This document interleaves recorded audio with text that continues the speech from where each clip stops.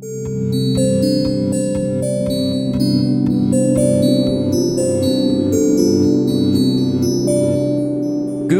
evening, ladies and gentlemen, and welcome to the Skywalk Podcast. It is a beautiful starry Saturday today, and so why not start off with a third installment of this podcast, right? Come on, what better time to do it than on the weekend?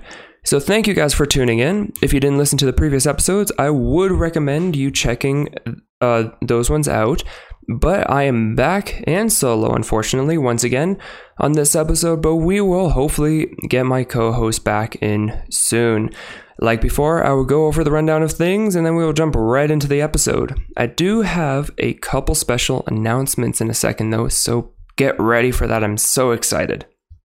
So like always, hello, I'm your resident podcast host, Gavin, and I am an astrophysics major who hopes to pursue a PhD in this field. In my spare time, I do astrophotography and a nerd for all things that are space. And the first of my two announcements is I've just recently, since the last episode came out, gotten a job at an observatory. So now I can fuel my love for space in all aspects of my life. But that also means I will be getting more knowledgeable in this field a lot faster, so I can't wait to share that info with you guys. And so you may have also heard me through the other things I do. I run now 2 other podcasts. There's the other announcement that you should be able to find on whatever platform you are currently listening to this one on.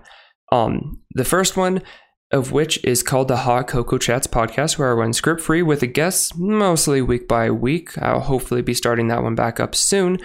And we just chit-chat about whatever we want. It's bonkers, it's calming, and the previous episode was my first special guest starring Brad Buell, who you may know who does other stuff on YouTube under the account name Saturday. The second podcast that I currently run, I'm super excited to tell you about is my new podcast, Dice and Card. It has just been published, the first episode, but in that podcast, I have been sent some board and card games from companies that I review and explain the playthrough and my thoughts on the game.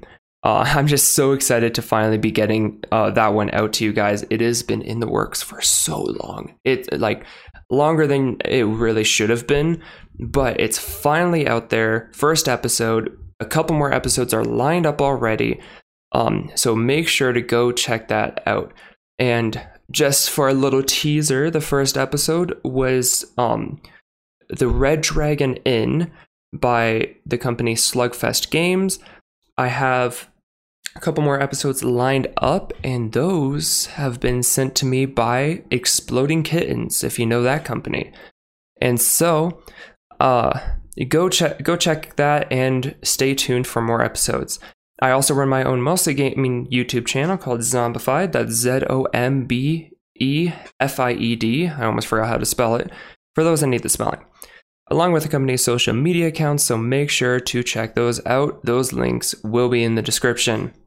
All right, enough about me. If you want to learn more, make sure to go check out the other stuff. The YouTube is probably the best spot to learn that naturally. If not, tweet at me, whatever, with your questions, wherever you want. But this podcast is all about space. And so I'll probably stop doing as big of an intro in future episodes. It's still only the third episode. So for now, I'll still do a little bit of a spiel here, but I will make it quicker. So in the Skywalk podcast, I will spend each episode talking about a different space object. I will go through a couple different categories of information and teach you guys about this object. Every once in a while, though, I will be taking a step back and we'll look at the bigger picture of these objects, and I will pick a constellation that I'll talk about.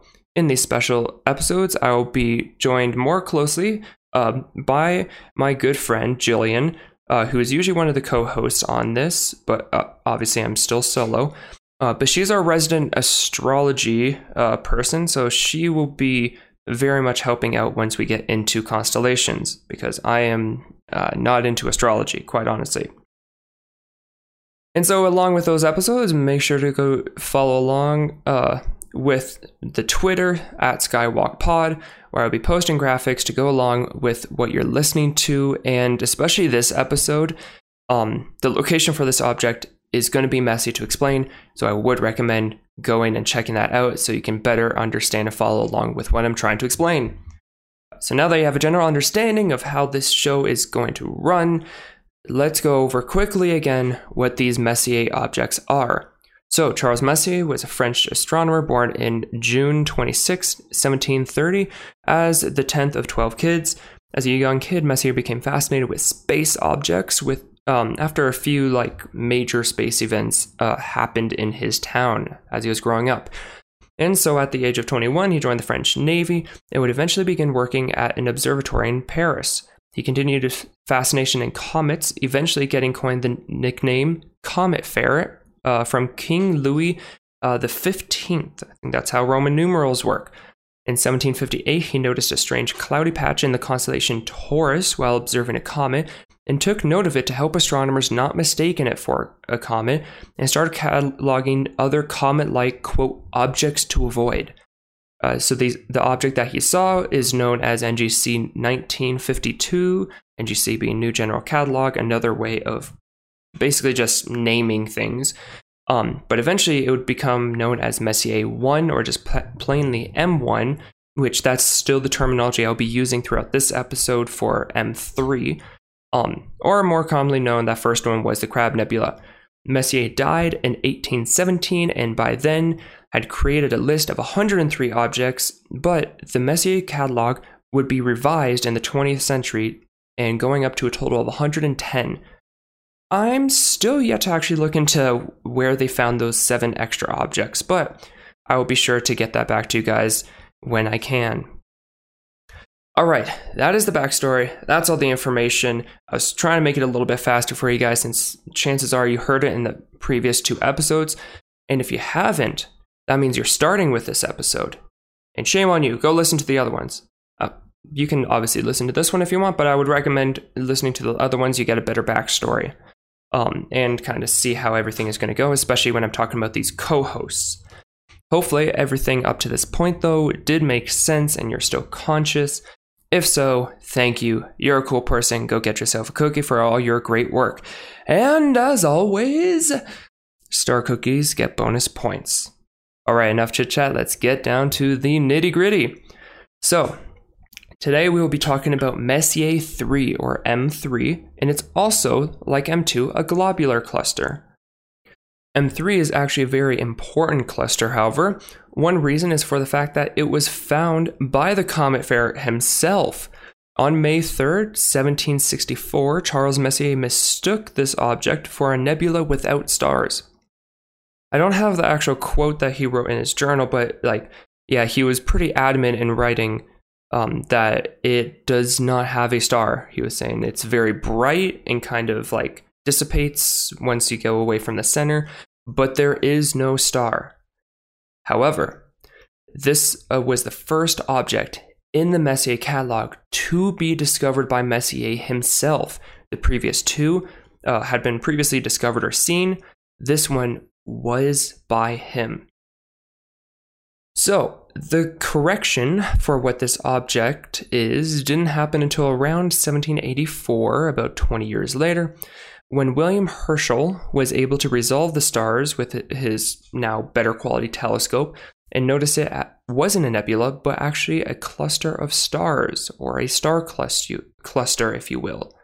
Now, I will ask you, the audience, did that name and date sound familiar? It should, especially if you've listened to the previous episode. Not only for the fact of the German-British astronomer Herschel, because William Herschel is a very famous astronomer, but in the previous episode, he did a very similar thing with M2 in 1783, where he resolved individual stars. So apparently, he loves to just follow whatever Messier's discoveries are, and I guess technically do it better, but I don't know. He likes to copy Messier. I'm just gonna throw it out there. We're gonna protect our man. And so after these 2 astronomers took their crack at the discovering and clarifying what the object is, that's basically where the discovery of this object kind of stops. And so, now, we are going to learn all about this object. So last time, my definition of a globular cluster was the creation of the universe and the Milky Way. Pretty basic, I didn't have a lot of information. While I'm going to stick with that definition, I am going to elaborate a little more. One theory about these globular clusters is that because they are so old, which I will talk about later, we think these are actually from like near the beginning of the universe, where galaxies weren't really completely a thing and forming yet. So these are just like high density packets of stars that were floating around and eventually were picked up by the Milky Way, because the Milky Way just travels in space and so do these objects. So the Milky Way picked them up and they now orbit within the Milky Way. I personally like that theory. I think it's really cool. And so I'm going to stick with that one. But I'm sure there's other theories out there as well. So with a right ascension of 13 hours, 42 minutes, 11.62 seconds, and a declination of positive 28 degrees, 22 seconds, 38.2 minutes, and a radius of roughly 90 light years, M3 can be found sort of in a no man's land, quite honestly. But technically, it is in Canes Venatici. I can never pronounce this one. Venatici? I'm just going to go Venatici, or whatever. So constellations are actually sections in the sky, if you guys didn't know that. And within those sections of the sky, they have the stick figure constellations that we know. So as an example, Sagittarius will be that teacup shape or teapot shape in the sky. But Sagittarius as a whole is actually like a larger area around it that apparently astronomers designated is that constellation. So going off of that, it's technically in Canes V. That's easier. I'm going to go Canes V. So if you're to look up at Ursa Major, which in case you guys didn't know, Ursa Major is the Great Bear, which houses the Big Dipper. Ursa Major, the Big Dipper is actually technically not a constellation, but it makes up most and the brightest portions of Ursa Major. So if you look at Ursa Major, when it's upright, so the hand, we'll go around the Big Dipper. If this box is flat and the handle goes up, then to the left, and I guess a little bit up, is the constellation called Boötes, who's the herdsman. There's a bunch of lore about that. I won't get into that. A good way to find it is if you use the handle of the Big Dipper, it doesn't matter which orientation, if you use the handle of the Big Dipper and follow the arc that it makes, we'll keep arcing until you find one of the brightest stars in the sky, and that's going to be Arcturus. So arc to Arcturus, easy way to find that. And so Arcturus is basically the point of Boötes, which Boötes kind of makes up, it almost looks like an ice cream cone. So Arcturus is the bottom point of the cone. In between these constellations, so they're relatively close to each other in the sky, is Canes V, which its stick figure is literally a stick. I don't understand this one. It's literally two stars with a line in between it, and somehow that's a constellation. I feel like they were probably just trying to find something to fill the gap in the sky, but whatever. I didn't create it. So Canes V is just a stick. But the radius around it that is technically the constellation is huge compared to the stick. I don't understand why that is. But that stick is in between the bucket and Boötes. So if we use the bottom left star of the bucket of the Big Dipper, because 4 stars make up the bucket of the Big Dipper, so the bottom left, again, if it's upright, if we follow that and make a line between that and Arcturus, which remember that Arcturus is that bright star in Boötes, like about halfway in between that is the brighter of the 2 stars of Canes V. And halfway in between that star and Arcturus is roughly where M3 is. It's basically right on the line of not being in Boötes. That's where it is. I quite honestly even am kind of confused by my definition while looking at it. So I I feel for you guys. I do. I really do. But hopefully that you generally understand at least where it is in the sky. So it's near the Big Dipper and Boötes. But again, if you want to have a better understanding, the images will be on Twitter. So towards Canes V, M3 is just about 34,000 light years away. Remember, light year is a measurement of distance. And so 34,000 light years, not crazy, not necessarily close, but not crazy. What does M3 actually look like? Here we go. Well, quite honestly, while you check out the images, that is also located on Skywalk Podcast on Twitter, you can see the image of it. But M3 looks pretty close to M2, or like, I guess, the untrained and even the trained eye.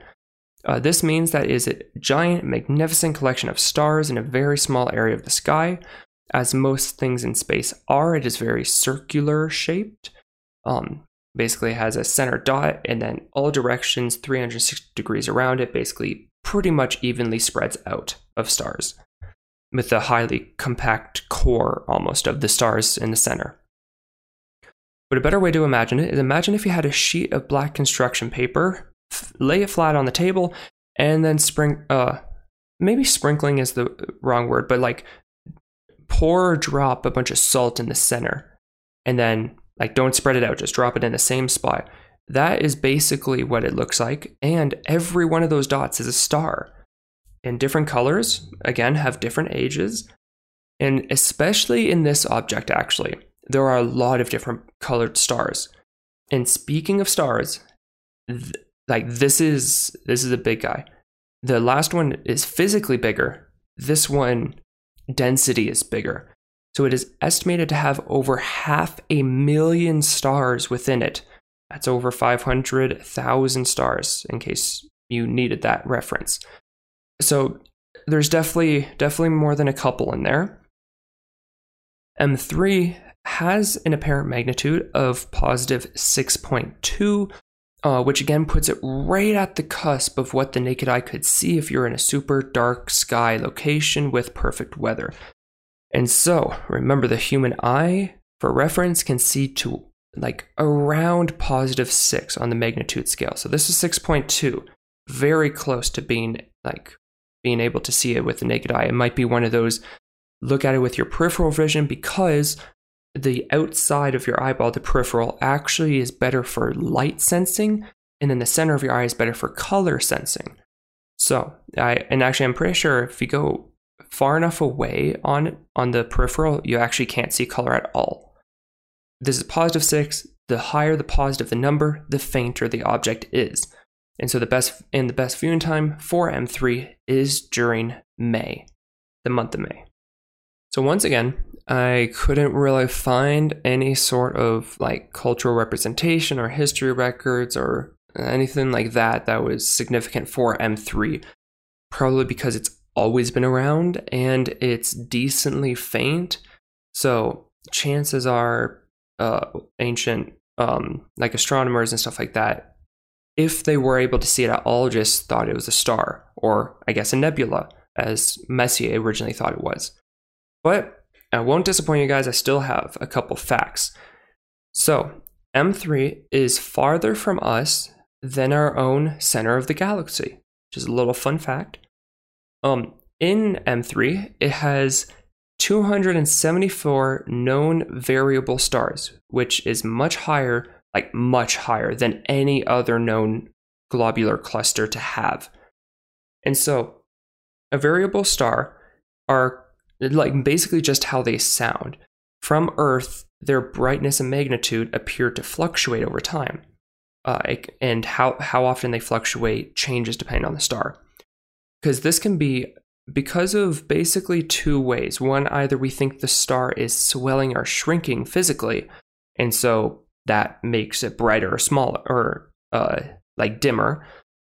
Or there is like space, gas, and gunk, all this stuff floating in the empty vacuum of space, or other astronomical phenomena happening around or in front of it that makes it, as it moves, and we move all that kind of stuff, it makes the brightness appear to change. Thirdly, the cluster was the 76th deep sky object ever to be seen by human eyes. Obviously, with the care of a telescope, but that doesn't take away that it was the naked eye. We didn't need photographs to take a photo of it. And so Messier 3 does seem to be actually relatively important and heavily studied, even in modern day. So like I stated earlier, the cluster has the most variable stars known in a globular cluster.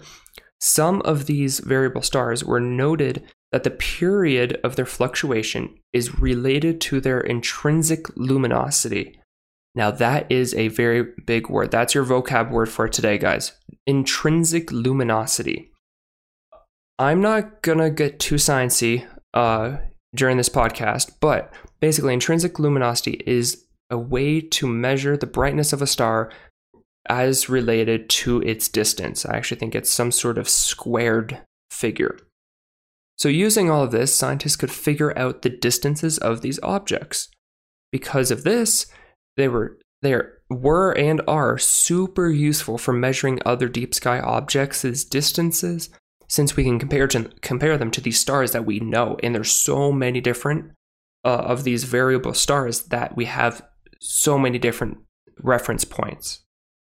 Globular star clusters are also some of the oldest objects in the observable universe. I told you I'd come back to it, and I did. So here we go. This one in particular is estimated to be 11.4 billion years old. Billion, not million, billion. When we compare this to the age of the universe at roughly 13.8 billion years old, you can really start to grasp how old these clusters are. I think it might be a Messier object, but I think there's some clusters going into the 13 billion year range. So that's under a billion years from the start of the universe. It's insane how old these objects are. But on that note, that is going to wrap up our guide into the magnificent Messier 3 object. I've begun getting really into globular clusters lately, quite honestly. I just find them fascinating scientifically, and also they are very beautiful to look at. I have been fortunate enough to get to look at a lot of globular clusters through telescopes since I've been working at the observatory. A lot of them actually had, and specifically M2 seems to be a favorite. I'm not sure about M3, but I know M2 actually a lot of people reference. So I love globular clusters. They're beautiful to look at, and they really are bright objects. They're not the kind like looking at a planet where they're going to burn your eyeball out if you stare at them too long. But you don't have to strain your eye at all. Like some nebulas, you have to like really kind of work it to try to see it, depending on the telescope. And globular clusters are just right there. Bam, right there in your face. And some people find really fun ways to describe them, which I'll try to keep you guys updated on those as we do more globular clusters, because unfortunately we are in a little area of the Messier catalog where there's going to be a lot of globular clusters. So I'm going to try to find interesting stuff about them. If not, I feel like I'll probably end up making those smaller episodes until we can get to more interesting objects, because at the end of the day, globular clusters are the same thing, but some are used for different things. Some are more notable than other things. Some have a couple of stories, but there are going to be nebulae and galaxies that we get into. It's just, I know the next few are going to be globular clusters, but I won't let you guys down. I'll make it interesting, so bear with me while we get through it, because there is going to be like a section in the catalog where there's just a ton of nebulae. There's going to be a section where there's tons of galaxies, tons. So be prepared. It will get really interesting soon. Like, it was another globular cluster and me talking solo, so hopefully this wasn't too dull of an episode. I'm sorry if it was, but thank you to all of you, the audience, for those that stuck through to the end of this. Something I haven't talked about much this episode is the Twitter. Yay! Make sure to go check out Skywalk Pod on Twitter to see the images I talk about in the episode and to stay up to date with the latest and greatest about this podcast and Charles Messier in general. Also, don't forget, I have a new podcast that you should definitely go check out right after this one. Why not? You're already listening to podcasts. Go listen to the new Dice and Cards episode. And so that's the first episode where we talk about the Red Dragon Inn by Slugfest Games. Not to mention, you should also go check out the Hot Cocoa Chats podcast if you want more unscripted banter between people for an hour. And lastly, don't forget to check out my YouTube channel, Zombified, for your gaming fix. All right, I think that's all the plugs I have to do. I do want to hear back from you guys, though. How is the podcast going? How are you liking it? What are your thoughts on these objects? And specifically, I want to hear what you guys think about Messier 3. Do you like it? Do you not like it? I want to hear what objects you like. And then, of course, if you could, it's appreciated to make sure to rate, comment, all that kind of stuff. But anyways, I will see you guys in another episode.